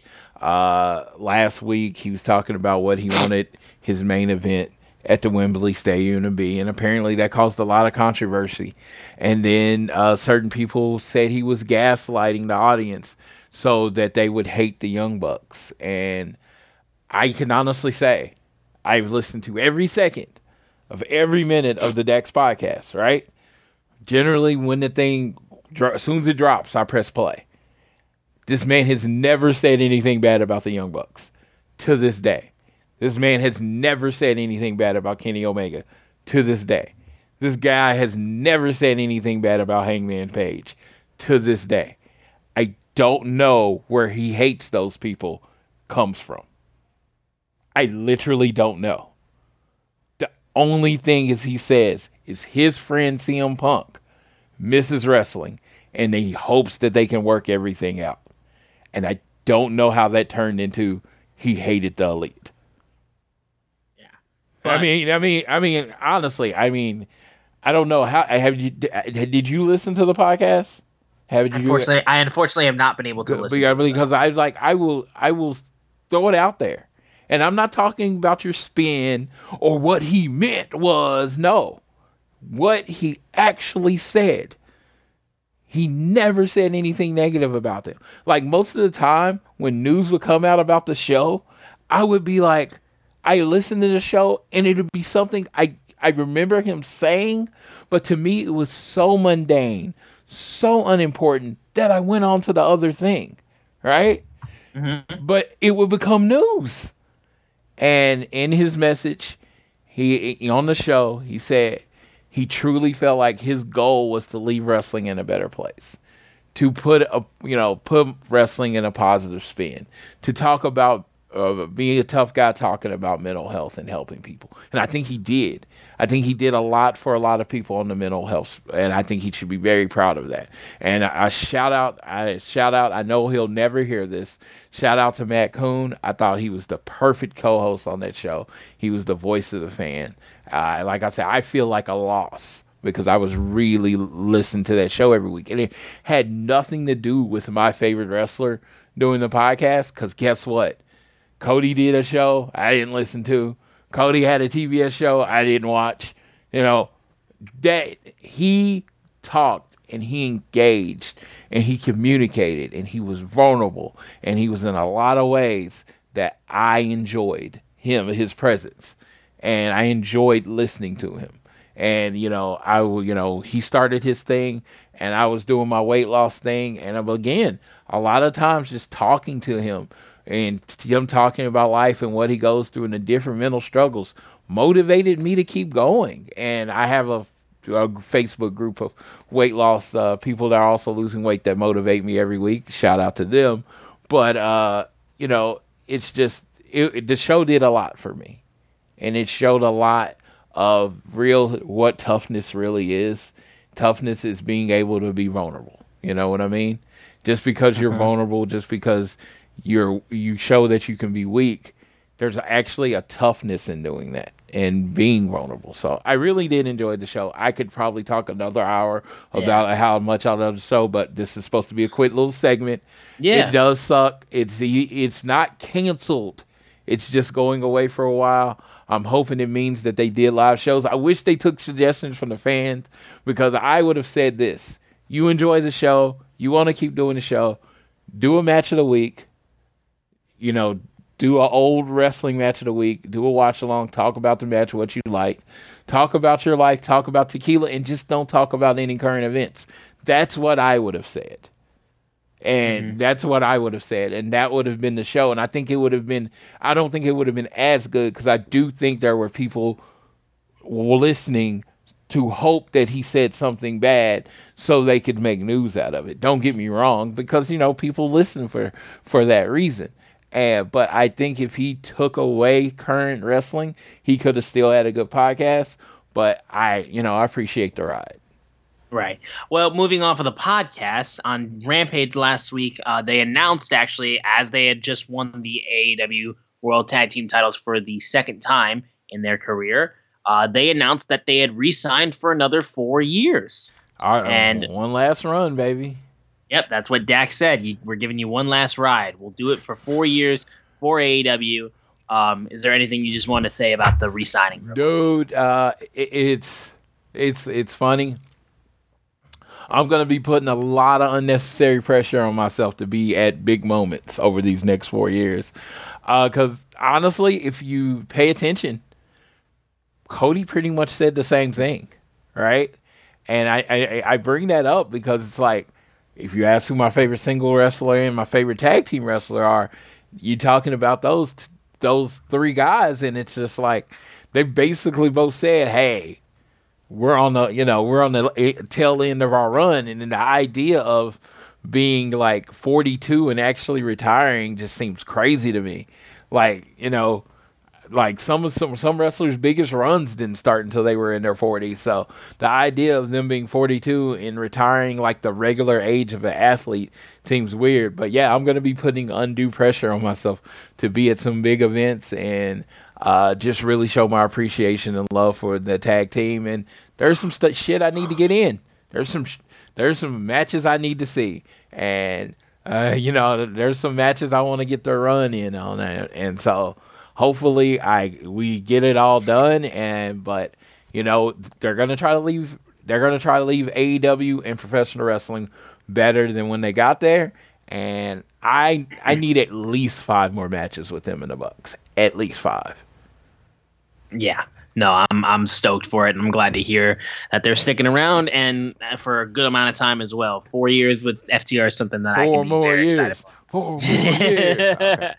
One last thing we got to do before our preview for Rampage is that, Floyd, you saw a tweet actually that wanted to lead you to a question that you wanted to ask for this show, actually. My very angry friend, Jonathan Snowden, if you ever follow him, he's a very angry man. I love him.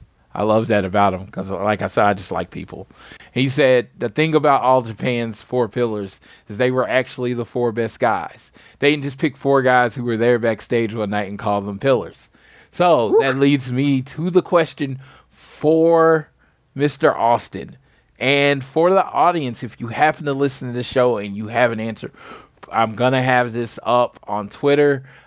Just throw your tweet in there. If you happen to have me directly, just send it to me directly. I might discuss it this week. Who do you think are the real, with quotations around it, 4 pillars of AEW? Austin, I would let you start. Give me your names and your whys. Sure. All right, will do. My first is CM Punk. I don't think I need to explain that one. Obviously, he came in late in the game, but, you cannot tell me that his arrival didn't make a huge fucking shift. You can't lie that. Roman Reigns had the needle mover shirt after he made the return. Bullshit. Roman Reigns' run has been outstanding. You're not CM Punk showing up in AEW after 7 years being gone. I'm sorry. You're just not. But that's that. My next one would be, I would still keep MJF because I do think genuinely one of the best heels in professional wrestling today, is a great champion so far, and just knows his character, sticks with it, and he's done something that you don't see in wrestling anymore, which is be in kayfabe 24/7, which I think is a very difficult thing to do nowadays. My next would be Kenny Omega. He's still the best bout machine. He's still outstanding. His run holding down the AEW World title and the shit that he did before he eventually finally had to go take some time off, get surgery, and get healthy. He did everything with that title and did it well, including being the belt collector with AAA, with Impact. It was outstanding. It was an outstanding run. And then finally, I would throw in Dr. Britt Baker, DMD. In terms of the women's division being it's still been a little bit kind of rough. Britt Baker has consistently been outstanding. I think Britt Baker has, throughout the entirety, when she was the first female signed to AEW, she has been consistently strong. Obviously, she got significantly better when she was a heel, and she really found form in her character. But even as a babyface, she was okay, I will say. But then when she started growing, she kept going, and she was the face of the women's division. And in a sense, she still kind of is, which is still crazy to say when you have people like Saraya, and you got people like Riho, who's also become a huge star. And like, again, Britt Baker has shined more than all of them. The one person I was bummed I had to leave off was Darby Allin. He would be my quote unquote fifth pillar, because I would say him being there, I do think is a legit pillar. I think because in terms of homegrown guys, Darby Allin is one of those guys that was legit homegrown. It was authentic. It was believable. It was just, it made sense and it worked. That's the thing. I would keep Darby Allin, like out of all the four pillars that were legitimately named, my two that I still think are legit pillars are MJF and Darby Allin. I like Sammy Guevara a lot. I like Jungle Boy a lot. They don't feel like pillars, at least leading up to this. You know what I mean? But my real answer, CM Punk, Kenny Omega, Britt Baker, and MJF. Strong four. That would make a great shirt. My pillars of AEW since the beginning. My qualifications is that you could main event a pay-per-view or Dynamite with these people, and it feel like it would be a big deal, and it feels like everything they are in, wherever they are in the card, feels like a big deal. My first pillar will be Mox. In a lot of ways, the Elite built the company. Chris Jericho gave it a name, but the first defect, the first piece that was really there was Mox, and everything he has done mattered, from the long winning streak to his first world title run, exploding death match, lights out match. I mean, he's been in Texas Death Match. He bleeds every week. He literally fucking bleeds for AEW. So Mox is one. Two, Kenny Omega. I mean, he's Kenny Omega. He's Kenny goddamn Omega. I'm like him, love him. He's your best friend or not, he's one of the best wrestlers on the planet. Everything he does means something. He made Alan Angels an overnight celebrity. People hated fucking wrestling because Kenny Omega gave Alan Angels too much in a fucking match on Dark. Kenny Omega is the main event at every show. Some of the biggest moments in the show, when he needs to be serious and just put on a match, he can. When he needs to be less serious and have fun, he can. He'll cosplay. The dude's a fucking like Swiss Army knife of wrestling. The utility weapon, you know, Don Callis. He made Hangman. That rivalry with Hangman made Hangman. And yeah, I could go on later. And honestly, the next two people were two people that I think that were made by other people. MJF. I think Cody, Moxley, Jericho decided that MJF, they really thought MJF was a guy, and they gave everything to this man to make him the guy, and every step of the way he knocked it out of the park, whether it was performing, singing, promos, main event, matches. His match with Bryan Danielson was amazing. He's a 5-tool pro wrestler. There is nothing in pro wrestling he is not good at. And the company, really, he was their first guy.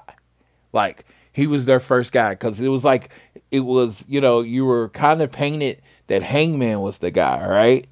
But MJF was just slowly always there. You know, he was the first pillar to beat one of the Elite, you know, when he beat Cody. I mean, MJF's there, and like, if anyone tells you they don't like MJF, great.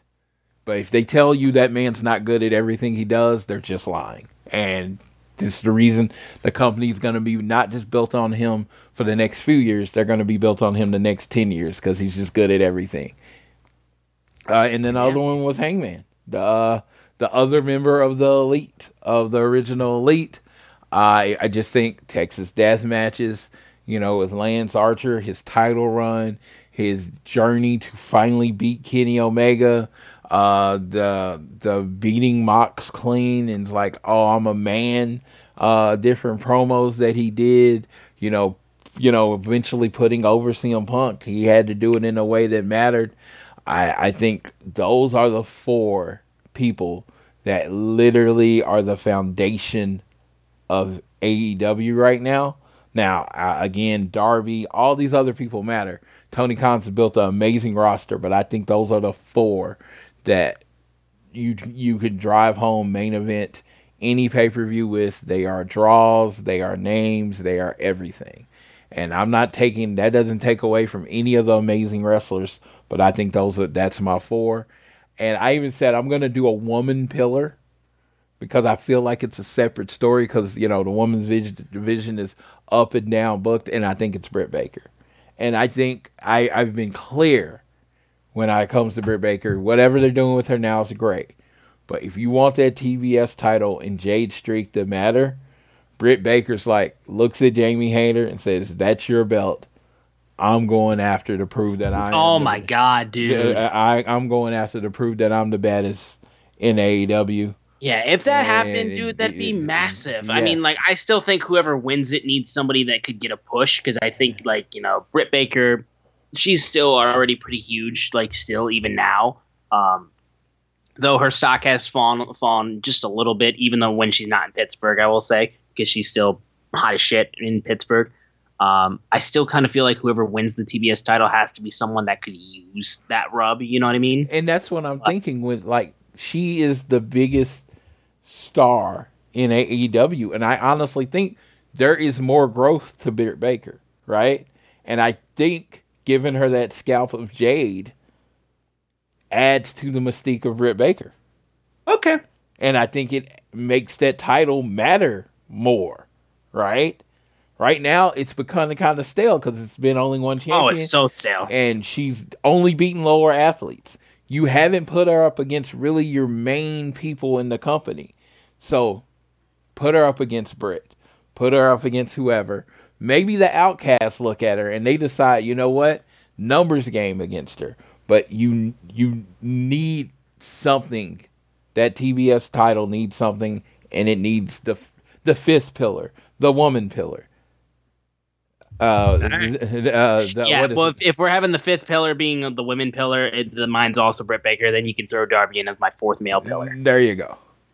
And I just think, it was a wonder because I was thinking about that. Who are the actual pillars of AEW? Yeah, because those 4 got the name, and I think it's a cool name. Don't get me wrong, and I think by performances, they have lived up to them being the foundation of what's next in AEW. But it's just the way that the post was, the pillars were already on top. And, those 4, except MJF, because to me, he's the only pillar. Yeah, the rest of them weren't. Yeah. Him. Well, I still think Darby could still be a pillar, I would say. Even though he hasn't won a world title yet, him being the first of the 4 to win a championship, I do think does set him apart. And he's just that fucking good. So I would still throw Darby in there. You know what match I'm really excited for? And I know, a lot of people don't really talk about it. And if you listen to a show that they've talked about it, I'm sorry, I don't listen to that show. MJF versus Kenny Omega. Yeah. We haven't got that, right? I don't believe we have. Yeah, I don't remember that match in AEW, and I don't have the best memory for details like that. But I think Kenny Omega and MJF need to do that. Yeah, no, that match has not happened. Yeah. Yeah, so I think that needs to happen. And no, I'm looking forward to what's going on. But those are my 4, and that was a nice little segment, nice little way to break up our little review preview thing that we do every week.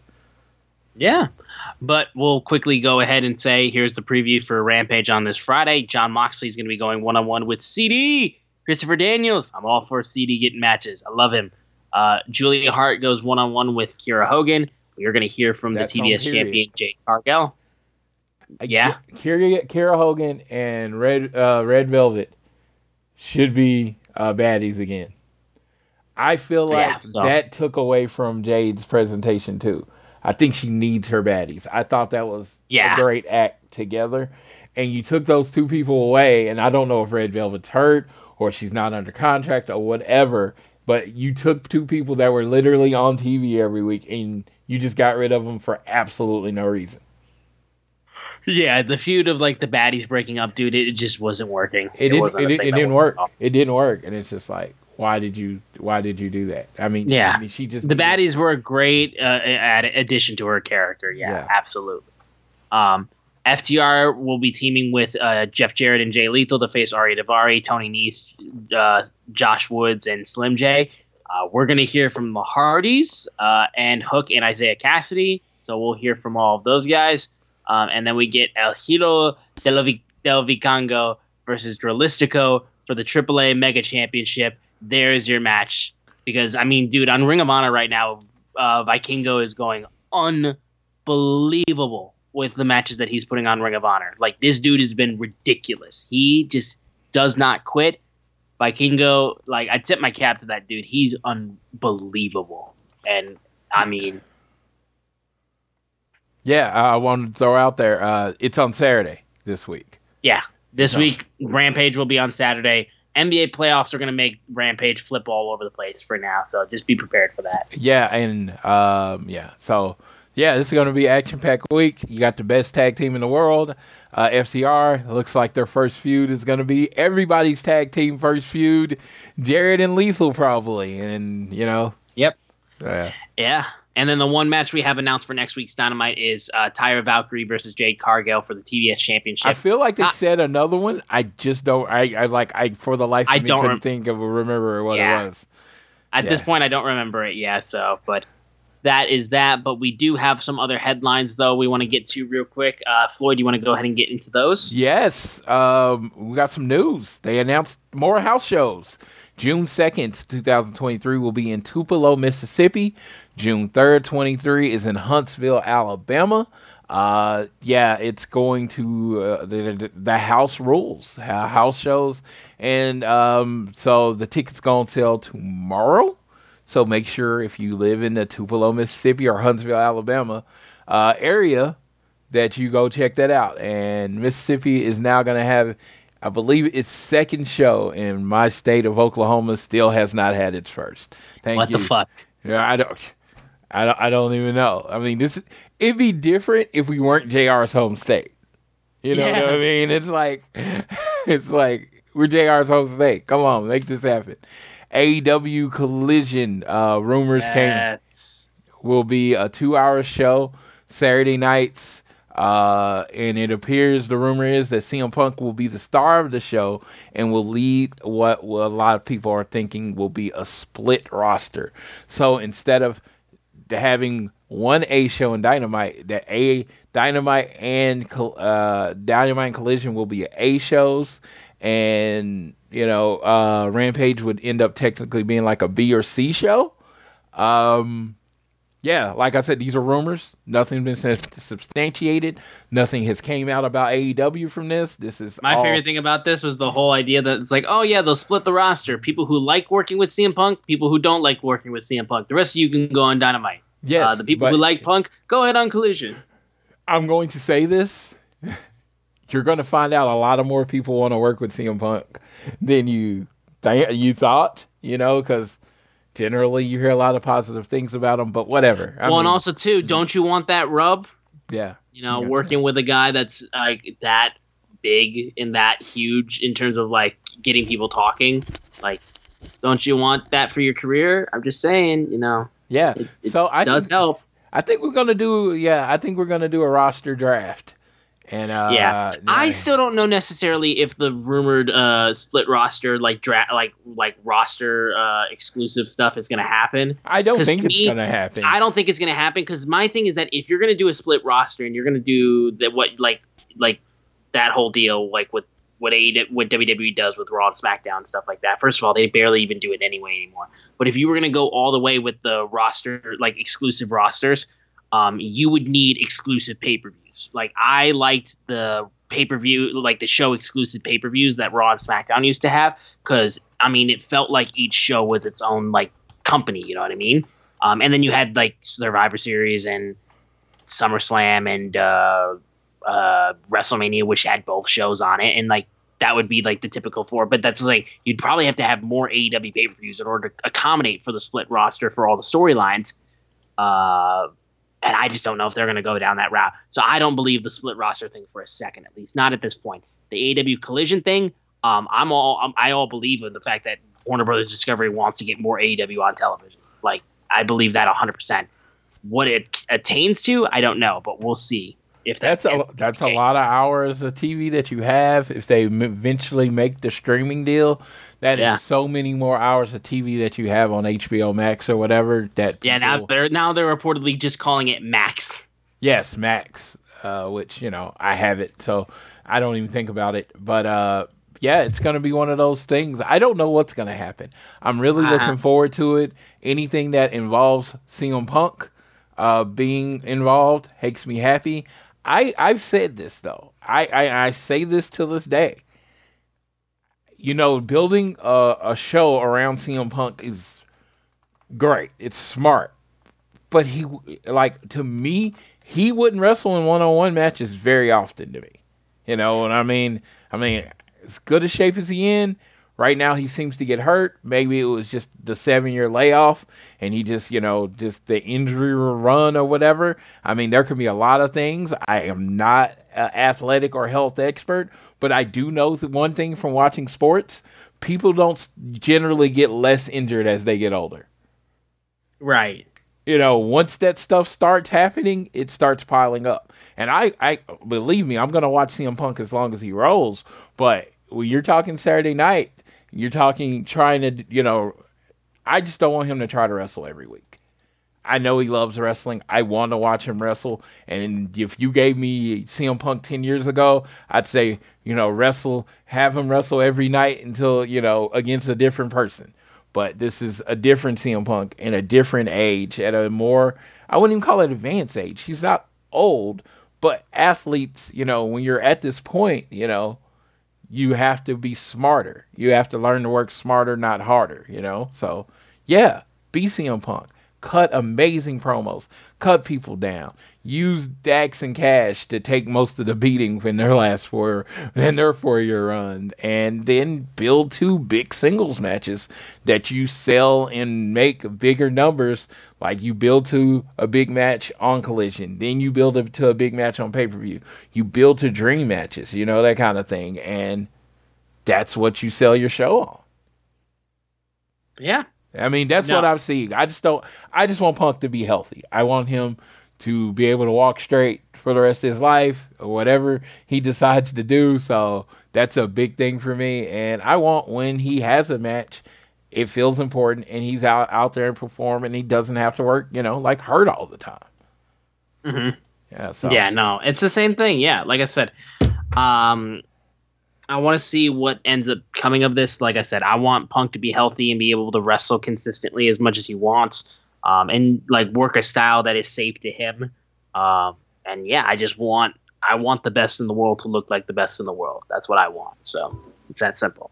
But overall, I think that's going to do it for this episode of All Things Elite. We want to thank you guys so much. And also, like we said earlier, because we asked, who do you guys think are the real 4 pillars of AEW? We offered what we believe, and we want to hear what you guys think, honestly. So be sure to tweet us at ATElitePod for what you believe are the 4 real pillars of AEW. We would love to hear your responses. But thank you guys again for listening. Make sure you download this show on Google or Apple Podcasts. And if you listen to us on Spotify or wherever you listen to us, give us a share with your friends, family, coworkers, whoever you wish. Leave a rating and a review. Again, follow us on Twitter at ATElitePod. Tweet us who you think are the real 4 pillars of AEW. At Social Suplex are the guys that make this show possible. Check out all the other shows they have on their network. I am at Austin Szumowicz, SZUMOWICZ. Floyd is at Floyd Johnson Jr. on Twitter. And with that all said, I will let my boy Floyd take us home for this episode of All Things Elite. Yes, it's been a weird month for me. It has. It's like not the best things have happened, but you know what? You got to think about staying positive in your life to what you can. Think about what's good. Think about the people that are around me. Think there are people around you, and that's what I'm just throwing that out there. Like, You know, we all run into bumps in the road. We all run into things not going necessarily right. But if you can, I mean, I'm not saying don't ever be sad or don't ever be that. I'm not into the toxic positivity thing. But if you are feeling down and then you can think of some things in your life, some people in your life that you appreciate, that you love, that are always there for you, think about them, focus on them. Even hell, write them a message and let them know how important they are and how much they put you in a good mood. Because believe me, every day, my day does not feel right. My day does not feel right if I don't talk to JR, if I don't talk to Jackie, if I don't talk to Tiffany, and I don't talk to my best friend Jason. My day's not right. They are the people that keep me going, including, of course, my wife. I mean, I hope I didn't have to say my wife, who I literally live with and can't go a day without talking to. But just in case, I want to make sure my wife is in there. But if I'm not talking to those people in my life, if I'm not telling them when I'm struggling, if I'm not telling them when I'm having a bad day, or, you know, when I'm having a hard time sticking to my diet or whatever, or not feeling like working out, I can't move forward. I can't. I mean, those are the people I'm vulnerable with. Those are my pillars of life. So I'll say this, just like I said, name AEW's 4 pillars. Make sure you have pillars in your life. Make sure you have your friends that help you stay up. And then be someone else's pillar if you can. If you have the mental capability of what's left, be somebody else's pillar. So I will leave you how I always leave you. Whether it's home, work, or school, always do your best to be elite.